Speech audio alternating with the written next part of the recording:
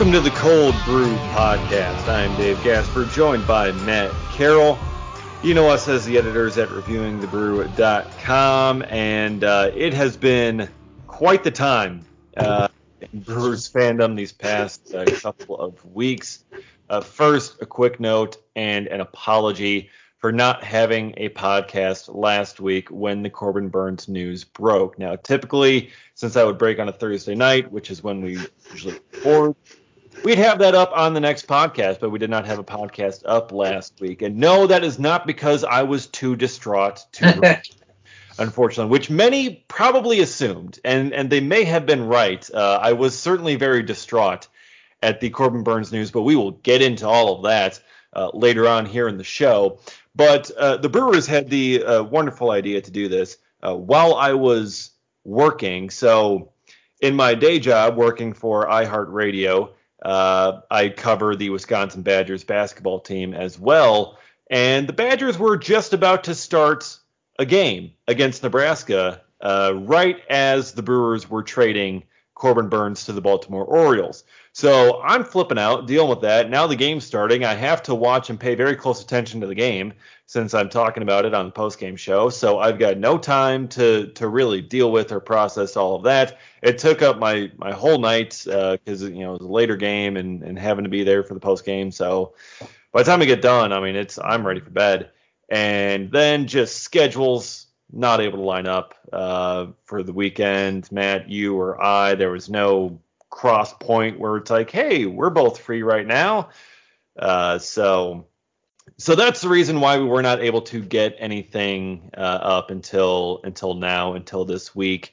So again, apologize for that. I know that was certainly a big week and a big topic for us to talk about. But now, at least instead of having the tears of me talking about Corbin Burnes being traded to the Baltimore Orioles, we've got a little bit of time in between that we have been able to digest this over the last week.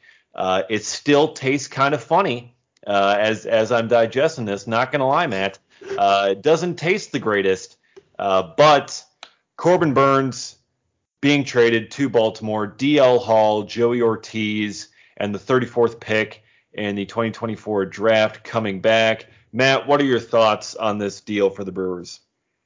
My thoughts are, if we'd recorded this last week, we would have marked this explicit.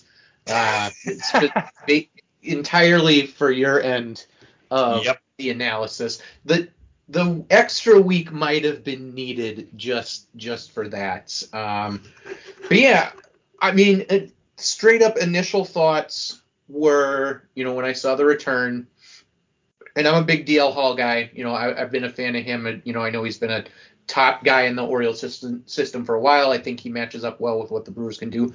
But still, first thoughts for me when I saw that was I thought it would have been more. I always felt like, and I think most Brewers fans always felt like, if the Corbin Burnes trade ever happened, unless it was at the trade deadline of his final year where he's a true rental and you get, less back in return, I think most Brewers fans felt that any return for Corbin Burnes was going to be at least 3 prospects. Now, it's 2 technically players at a pick, right, which technically will ultimately be 3 prospects. So, in a way, yeah, that is true. But at the same time, also, the Brewers were going to essentially get that pick just a year later. So the Brewers still get what they were originally going to get, just quicker. So net, they actually didn't really gain a prospect. They gained a year on a prospect that they were already going to have. So likely, unless Corbin Burnes signed a qualifying offer, which was never going to happen. So that was my first thoughts, was I always just thought it was going to be more. Yeah, and I think that's it was the prevailing sentiment among most, that the return was a little bit underwhelming. Now, I've seen a lot of comparisons to it's like, okay, look, if you kept him for this year, you gave him the qualifying offer, you're getting that same draft pick essentially. So the draft picks are essentially a wash, although next year's draft class is regarded as a better draft than this year. But, okay, so the draft pick, the same as what you would get if you kept him. but instead this time you're getting two more players with several years of team control, DL Hall and Joey Ortiz. Now, both these players have been somewhat highly regarded in the past. Joey Ortiz is at the bottom end of some top 100 prospects list. DL Hall used to be.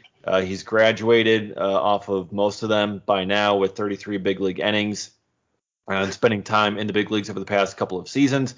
But DL Hall was a first-round pick back in 2017, so he's been around quite a while. He's been a top prospect for quite a while, been slow developing for him, 25 years old now. Same with Joey Ortiz, 25.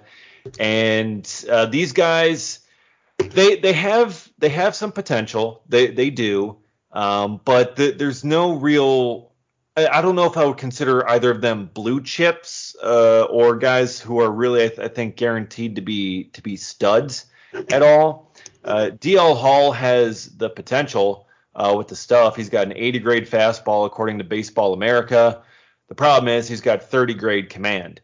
He's got a walks per nine over 5 in his minor league career, which is very concerning. It really is, especially considering Corbin Burnes was kind of known as this control guy who didn't walk a ton of dudes. Now, he had a bit more this past year, but still, Corbin Burnes, ace type arm because he had the great control plus the stuff. And DL Hall, obviously, again, earlier in his career than Corbin Burnes is, but the command has been a long-suffering problem for him. And the Brewers are going to make him a starter. That's their plan. They believe that he is going to be a starter. But if you're going to be a starting pitcher in this league, you cannot walk 5 guys per 9 innings. You just can't do it. So if you're giving up that many walks, now perhaps the Brewers feel that they can fix that problem. Perhaps they feel that they can solve his command issues, making whatever minor tweaks, put him in the pitching lab, solve the command problems. Maybe it's possible. Maybe they can do that.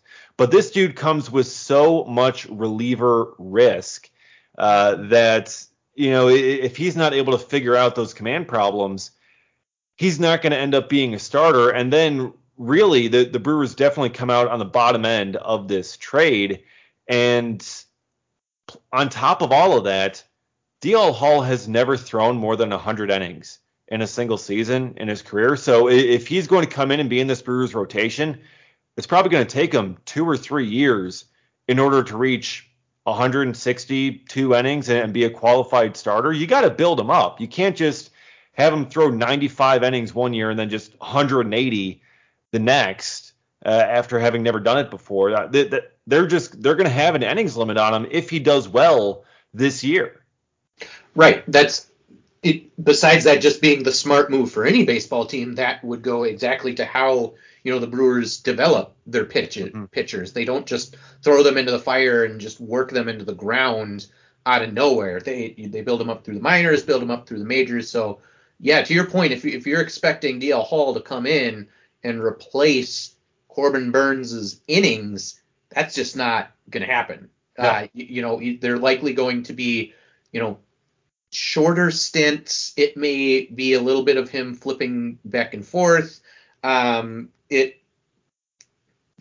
there is definitely a lot of talent there. Like you said, Baseball America has him with the 80 grade fastball. Even back in 2022, so to end 2022, he was a 5th ranked prospect in the Orioles system, ahead of Kobe Mayo at the time, who was one of the guys that we've seen, rumored to the Brewers. So it kind of shows some of the company that he was in at one point.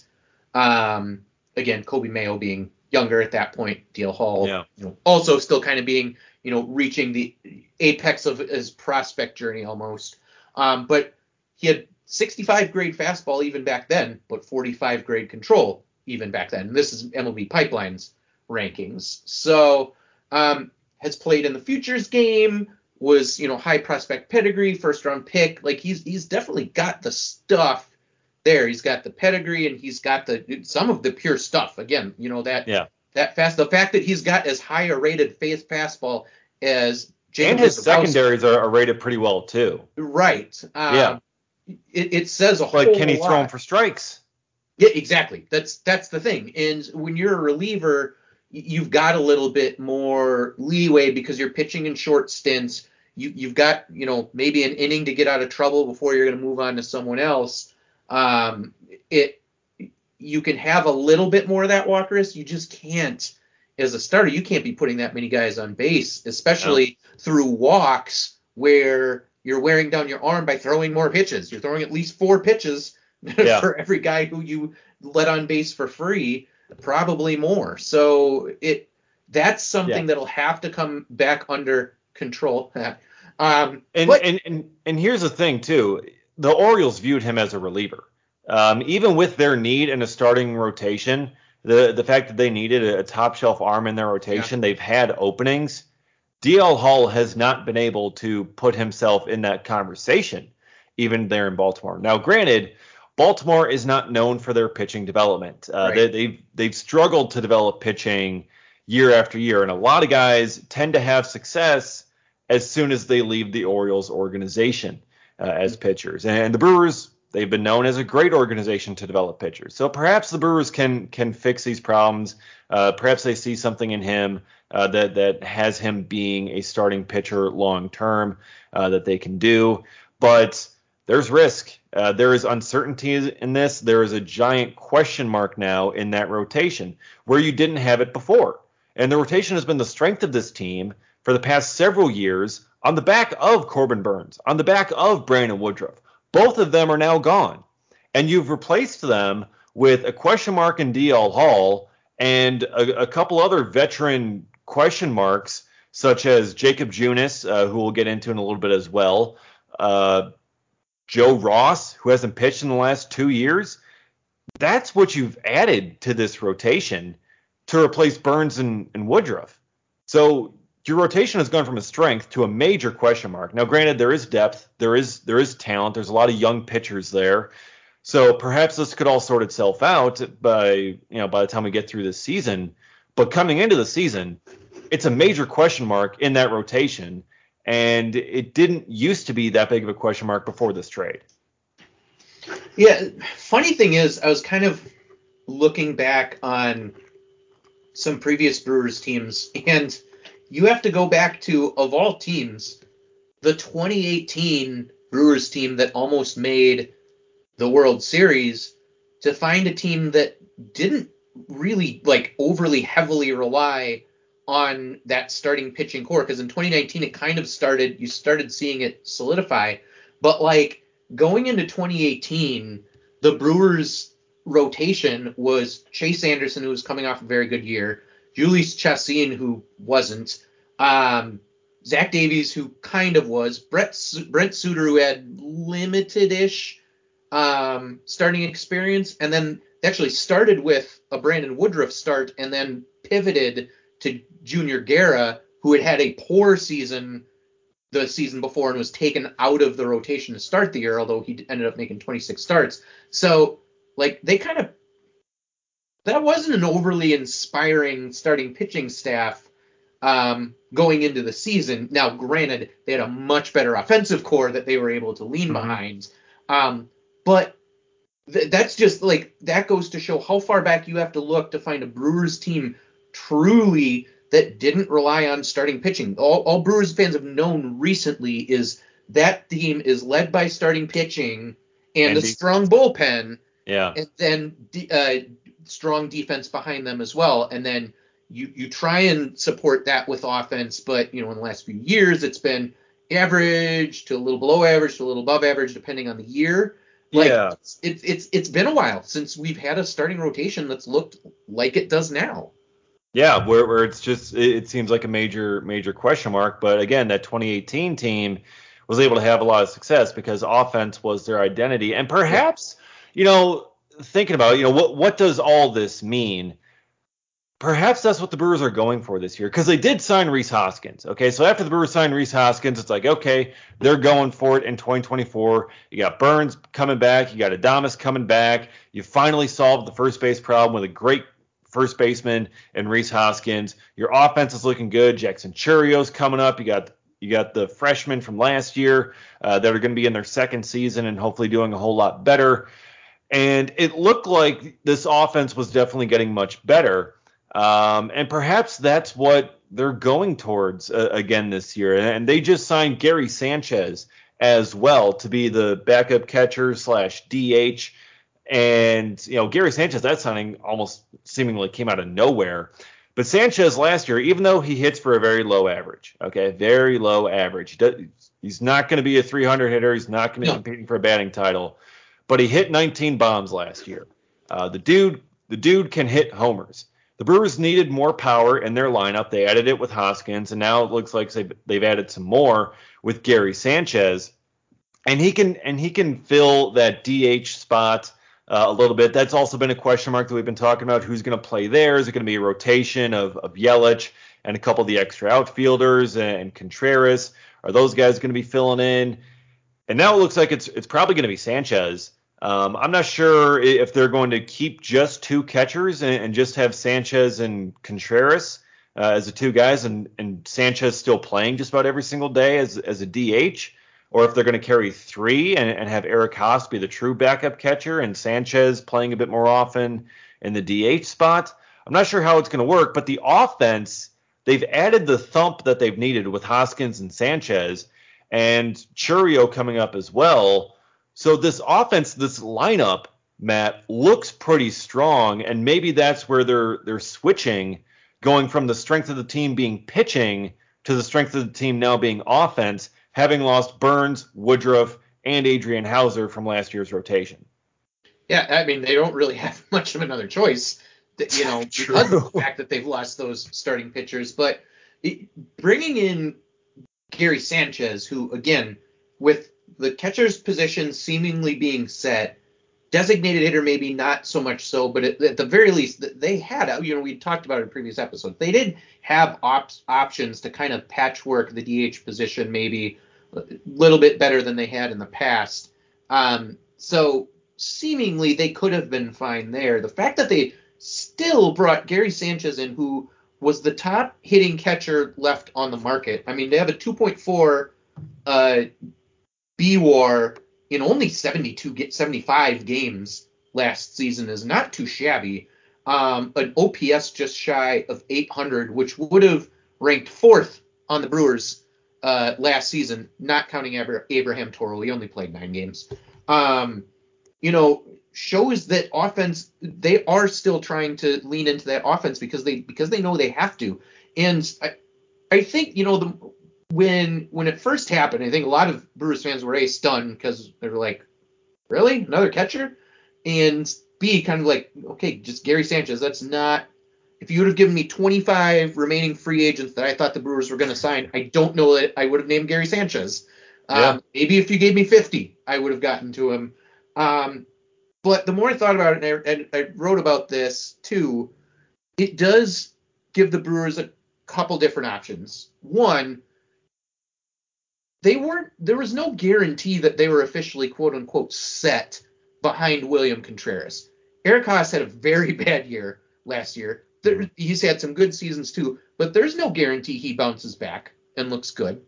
And Jefferson Carroll's 21 and hasn't played at AAA yet. Those are the other two catchers on the 40-man roster. So if that doesn't work out, if Carroll isn't ready and Haas shows that he's not bounced back, boom, you've got a backup catcher and one that you generally don't have to worry about there being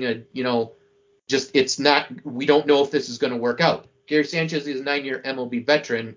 He had an OPS of about 800 last year. He'll be fine. But if Haas does work out, then yeah, you've now got a DH option, which just seems more sensical to me of where they would end up playing him. But maybe you can finally solve that issue, as we've talked about also plenty of times. Since the DH became permanent, the Brewers have not solved a position that entirely relies on offense. That is the position. It is completely offensive-minded. Yeah. You should get just free offense, and the Brewers in 2 years haven't been able to figure it out. So now maybe him combined with some of the other players who will rotate through it makes that DH position all of a sudden look a little bit better, something that Brewers fans aren't necessarily used to. Yeah, I mean, Jesse Winker last season, I mean, he was a DH for most of it while he was healthy, and he was the worst qualified hitter on the team in terms of OPS, batting average, pick a stat. He was the worst guy on the team, and his only job was to hit. And yeah, so you definitely need an upgrade there. And I think we'll end up getting that from Sanchez and the combination of everyone else, Yelich and Weimer and Mitchell and all those guys rotating through in the outfield. Contreras will probably get some time there. Maybe Hoskins will get some time there too. Plenty of different options for Pat Murphy to use that spot. Now with Sanchez in the fold. But yeah, excellent point there too on the backup catcher spot. I think we all kind of assumed it's like, okay, well, they signed Haas to a major league deal. He's probably going to be the backup guy. That's just kind of what it is, and move on to everything else. It seems settled, but it clearly was not. Brewers continuing to look to improve after. I still think downgrading their roster from the Corbin Burnes trade. Now, the Brewers may feel differently, obviously, because they get paid to do stuff like this, and they've got numbers and stuff that I don't see. But Joey Ortiz was another part of that deal. We talked about DL Hall a little bit and the draft pick. But Joey Ortiz, he also comes over. He's a shortstop by trade and an excellent defender at shortstop. But he figures to now be competing for the third base job with Tyler Black and Andrew Monasterio because Willy Adames is still here for now. We'll see. There's also been rumors that Adames might go next. But Joey Ortiz comes in. And really, Matt, there's questions here, too, about him. I mean, excellent defender, yes. But how much impact will there be with the bat? His power has shown a little bit of improvement, but it's still kind of fringy. And the bat...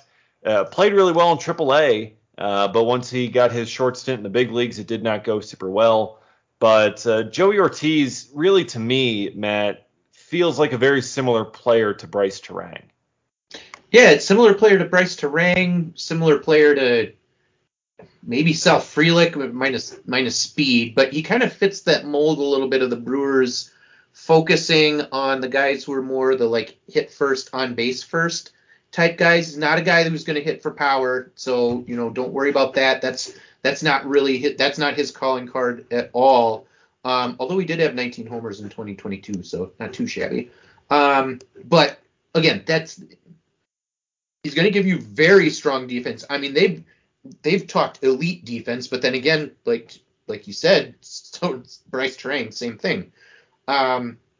So very similar to that. It's makes me wonder. I know I've seen talk about how like the Brewers will work him in at third base, and he has played a little bit of third base in the minors, so that's not foreign to him at all.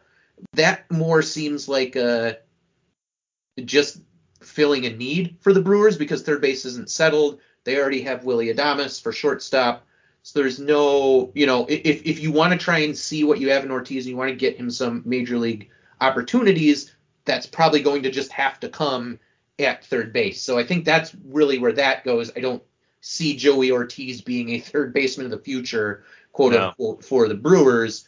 But he does give you more options at shortstop after Willy Adames leaves, because as we know, he only has 1 year left of team control for the Brewers. So one way or another, 2024 is likely the end for Adames. 2025, you will have a new shortstop in Milwaukee. Absolutely. Yeah, exactly. So before we assumed that would be Bryce Terang, but now you could potentially still keep Terang at second and have Ortiz at short. You've got some more options going forward, but you lose a bunch of that run production that you had from Adames, which granted is rare for a shortstop. You don't generally get shortstops who hit as many home runs and RBIs as Adames has these days. And at the same time, if you put Bryce Terang over there, it'd be the same thing. You lose that power.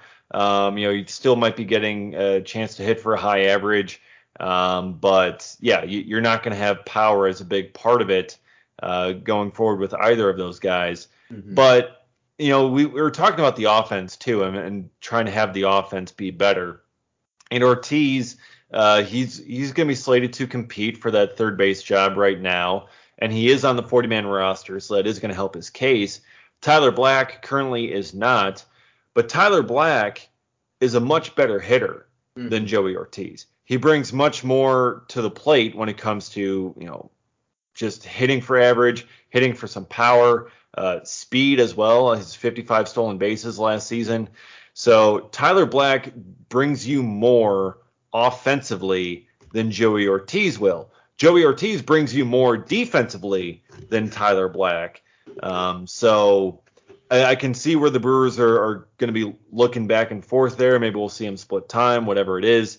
But that's going to be a camp battle to watch in spring training once it finally gets underway here at some point. Actually, next week, 1 week from now, on the 15th. So we are 7 days away from pitchers and catchers reporting. Yeah. There's positivity. Yeah, 7 days away. But yeah, so that is going to be one of the big battles to watch at third base. Ortiz is going to be there.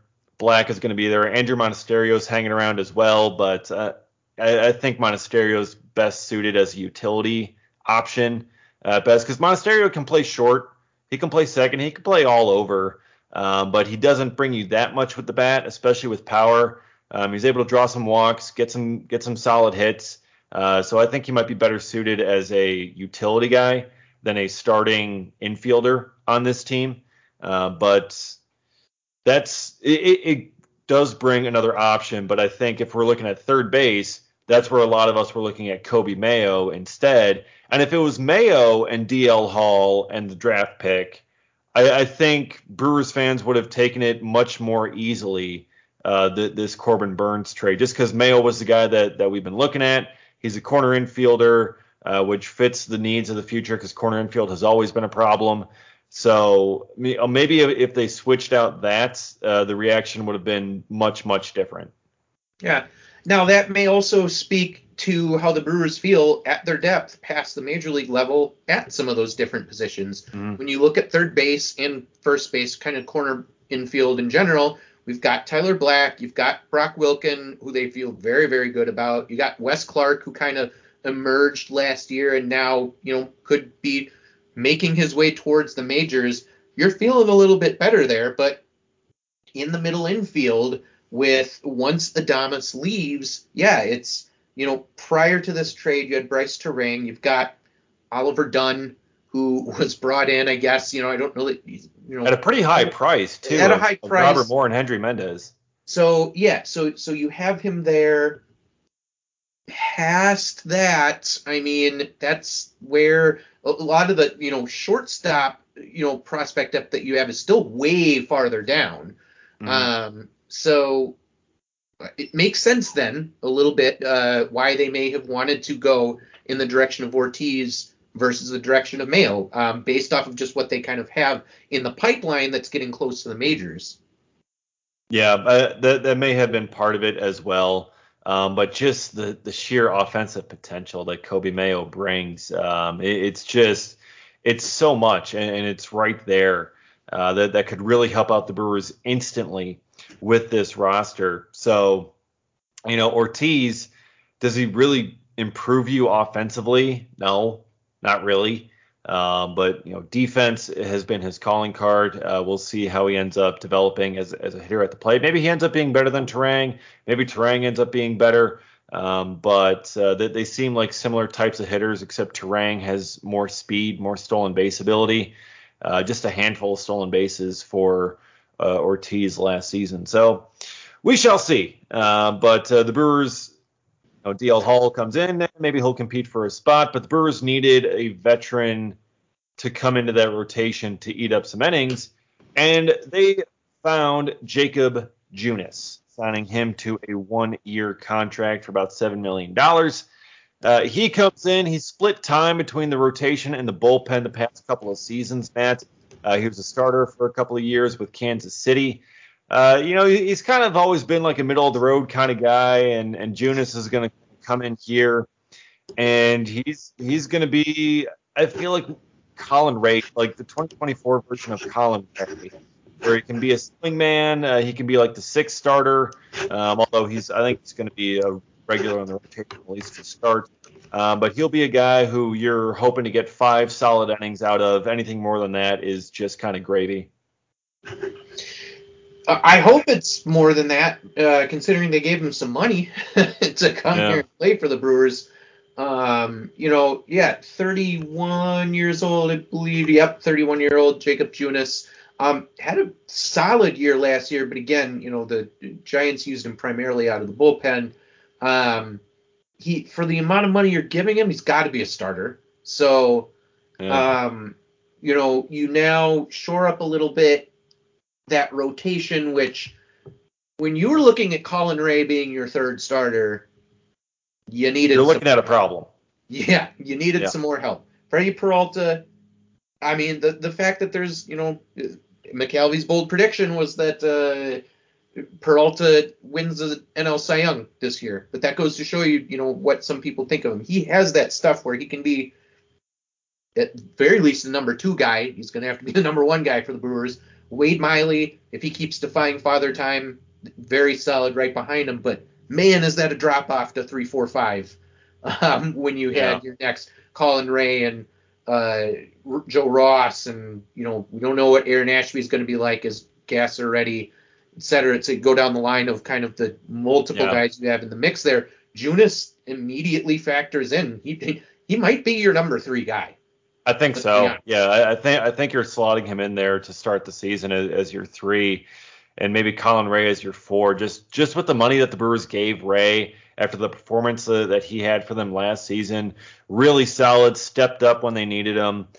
So I think you could be looking at Ray for that 4 spot coming into spring, and then competing for 5. You're going to have Hall and Ross and Ashby and Gasser and Carlos Rodriguez. So you're going to have guys there to provide that kind of depth, but it's certainly a far cry from what they had when it was Burnes and Woodruff and Freddie as your number 3. Going from Freddie Peralta as your number 3, who, as you mentioned, could be regarded as a Cy Young candidate. Going from Freddie Peralta to Jakob Junis as your number 3 is a big drop. But hey, stranger things can happen. Baseball isn't played on paper. We know that. The Brewers on paper have had one of the best rotations in baseball the past couple of years, and they still haven't won a World Series, as we all are painfully aware. So maybe it'll happen. Who knows? But Junis was definitely that they needed a veteran innings eater to come in after they lost or after they traded away Burnes, and that's what Junis is going to be. Yeah. So makes you feel a little bit better about the starting rotation. I certainly would not be unopposed to the Brewers still going out and grabbing one more guy. I don't. Blake Snell. No, I'm just kidding. Yeah, hey, go for Jordan Montgomery. We've got his personal catcher here. Gary Sanchez is here, so maybe that was the preclusion to that. Yeah, no, not happening. Yeah. But precursor. That's what I meant. So, not that there's a ton of guys out there though either. I mean, that's why it ended up being a Jakob Junis, because it's not like outside of the guys who are like way too expensive.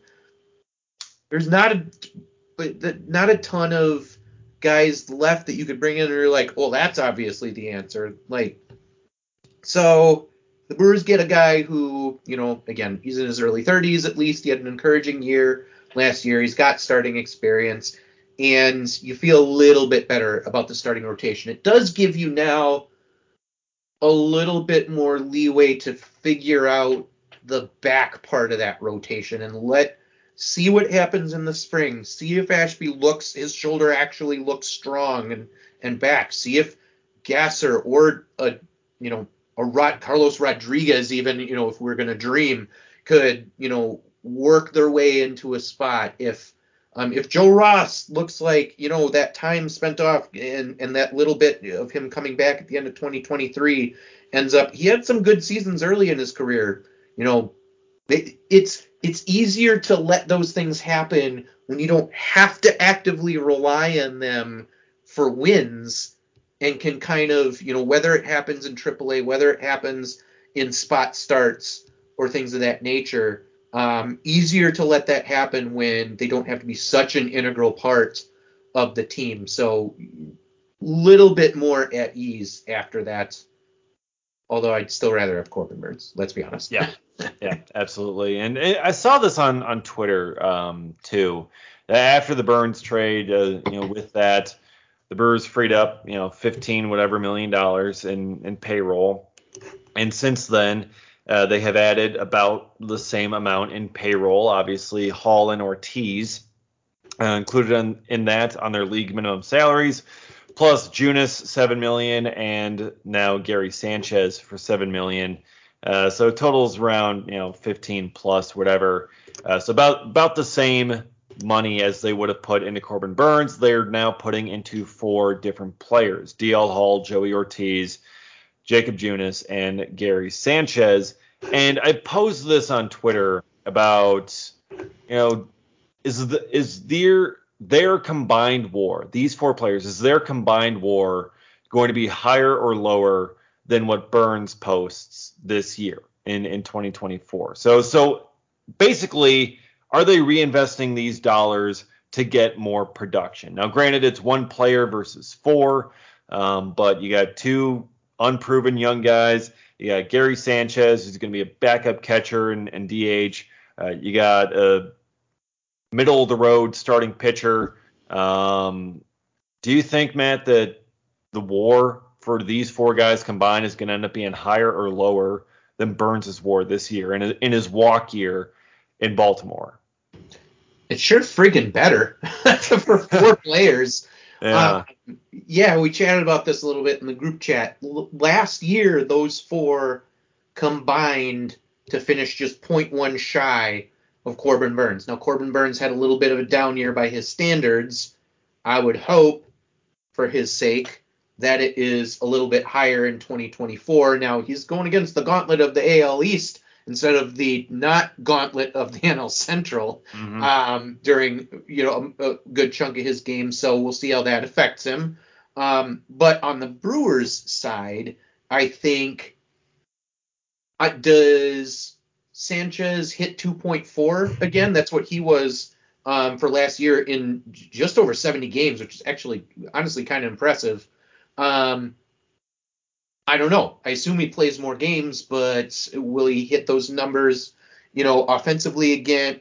We'll see if he gets that high. But also, I don't think DL Hall will be a 0.2 in WAR again, like last year, just by sheer playing time that the Brewers are likely going to give him. So if Sanchez comes down a little bit, I think Hall comes up a little bit. Junis he was like a 1 or something like that, maybe 0.7.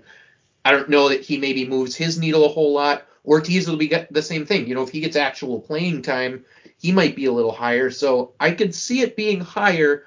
But again, it's 4 friggin' players. It should be higher. As good as Corbin Burnes is, they should have a higher combined WAR next year, and they better.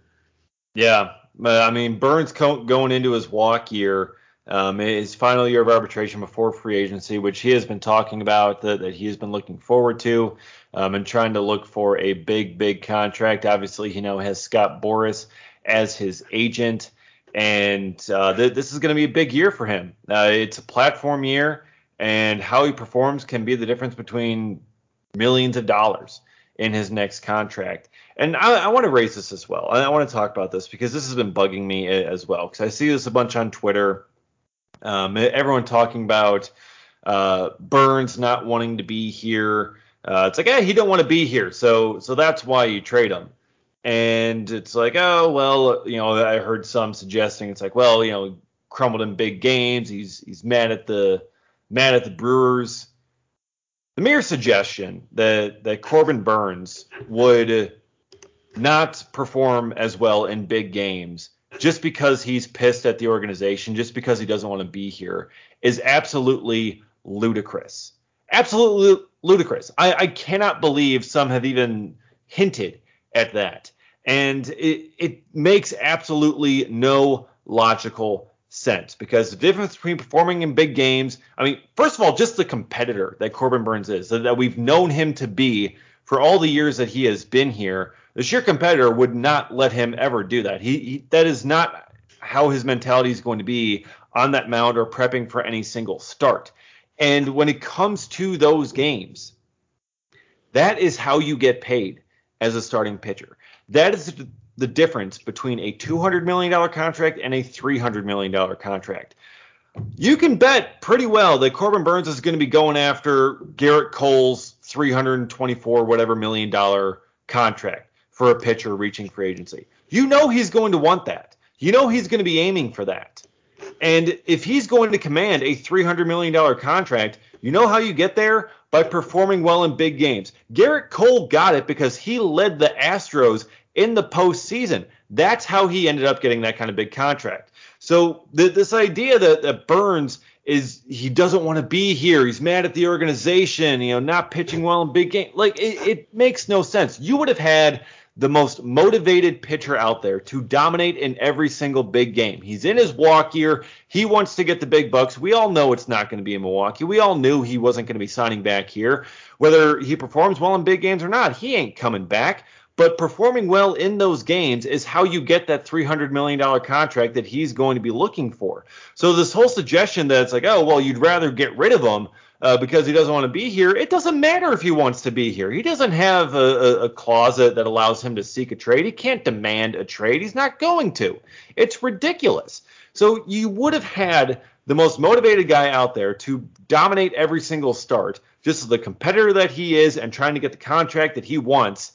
And the suggestion that getting rid of him just because of something like that is just absolutely ludicrous. And I've seen it way too many times on Twitter and whatever else, just talking with people that I had to say it. It's ridiculous. And I don't understand how anyone can look at the situation that way. 100%. You're just not paying attention to what athletes are like and how they compete if you're going to say stuff like that. It's the same thing about talking about, players like giving up on a season and tanking. Like, no, players have contract incentives. They have future contracts to play for, like you're saying. Like, players have every reason to perform at their best outside of the sheer competitiveness of it. That same thing with football. And and the people who say, like, do you think Taylor Swift is a distraction to the Chiefs? I guarantee you that not a single Chiefs football player is on the field worried about oh my God, Taylor Swift, this whole situation is just so in my head right now. I missed a tackle. Oh no, that is not happening. Like, I am sorry. No player, when they are on that field, is thinking of those types of things. And if they are, they do not make it to that level. You're damn right they don't. Absolutely. So, no, players are competitive. Players have things to play for. There's zero chance that, like, a player's competitiveness is going to suffer because of those types of things. And no reason that a team is going to move on from a player and hamper their chances at winning because of petty stuff like that. Like, I'm sorry. I 100% agree. It doesn't matter if he doesn't want to be here. This isn't the NBA where, James Harden can be like, I don't want to be here. Trade me to this team that I want to go to. And then a year later, I don't want to be here anymore. Trade me to this other team that I want, and then go destroy them, and then go demand a trade to a different team. It's not like that in Major League Baseball. And, despite all the differences that Burnes may have with the organization, he may not want to be here. But you know what? It doesn't matter. It shouldn't matter to Matt Arnold. It shouldn't matter to Pat Murphy. It shouldn't matter to Corbin Burnes. Because when he's out there, he's going to have to go out there every single fifth day, and he's got to put out the best start that he can. Because that's what he's going to do. Even last year, as soon as the arbitration stuff was over, it's like, all right, look, we got to put aside. Now I just got to focus. I just got to do my job every single fifth day. It doesn't matter the differences with the organization. You just got to go out there and do it. And for him, he'd be playing for a contract. He'd be playing for a contract here with the Brewers, where he's been his entire career. And now he gets to do it with the Baltimore Orioles, another team they're looking to win the division. Once again, they won the AL East, a very competitive division. They've got their sights set on a World Series, and they've got a great young team. And, maybe he can do it there and have a great walk year. They know they're getting a motivated player. Burnes was talking about how, the bullpen session, there's a little more juice to it after the trade. But he was a little bit surprised by it as well. The fact that this came down, and he mentioned this too on Foul Territory, how the trade, like the Brewers trading him, seemed kind of counterintuitive to what they've been doing. They signed Rhys Hoskins. It's like, okay, seems like we're going for it. Seems like I'm staying put. And then all of a sudden they trade him for a couple of prospects, and it's just like, are we competing or not? What are we doing here? Because again, like I said earlier, it seemed like you made your roster worse by trading Burnes, but even like Burnes, even the guys on the roster are kind of looking at this like, okay, we signed Hoskins to help with first base. We had Burnes, and now we just traded him for prospects. So are we trying to win this year or not?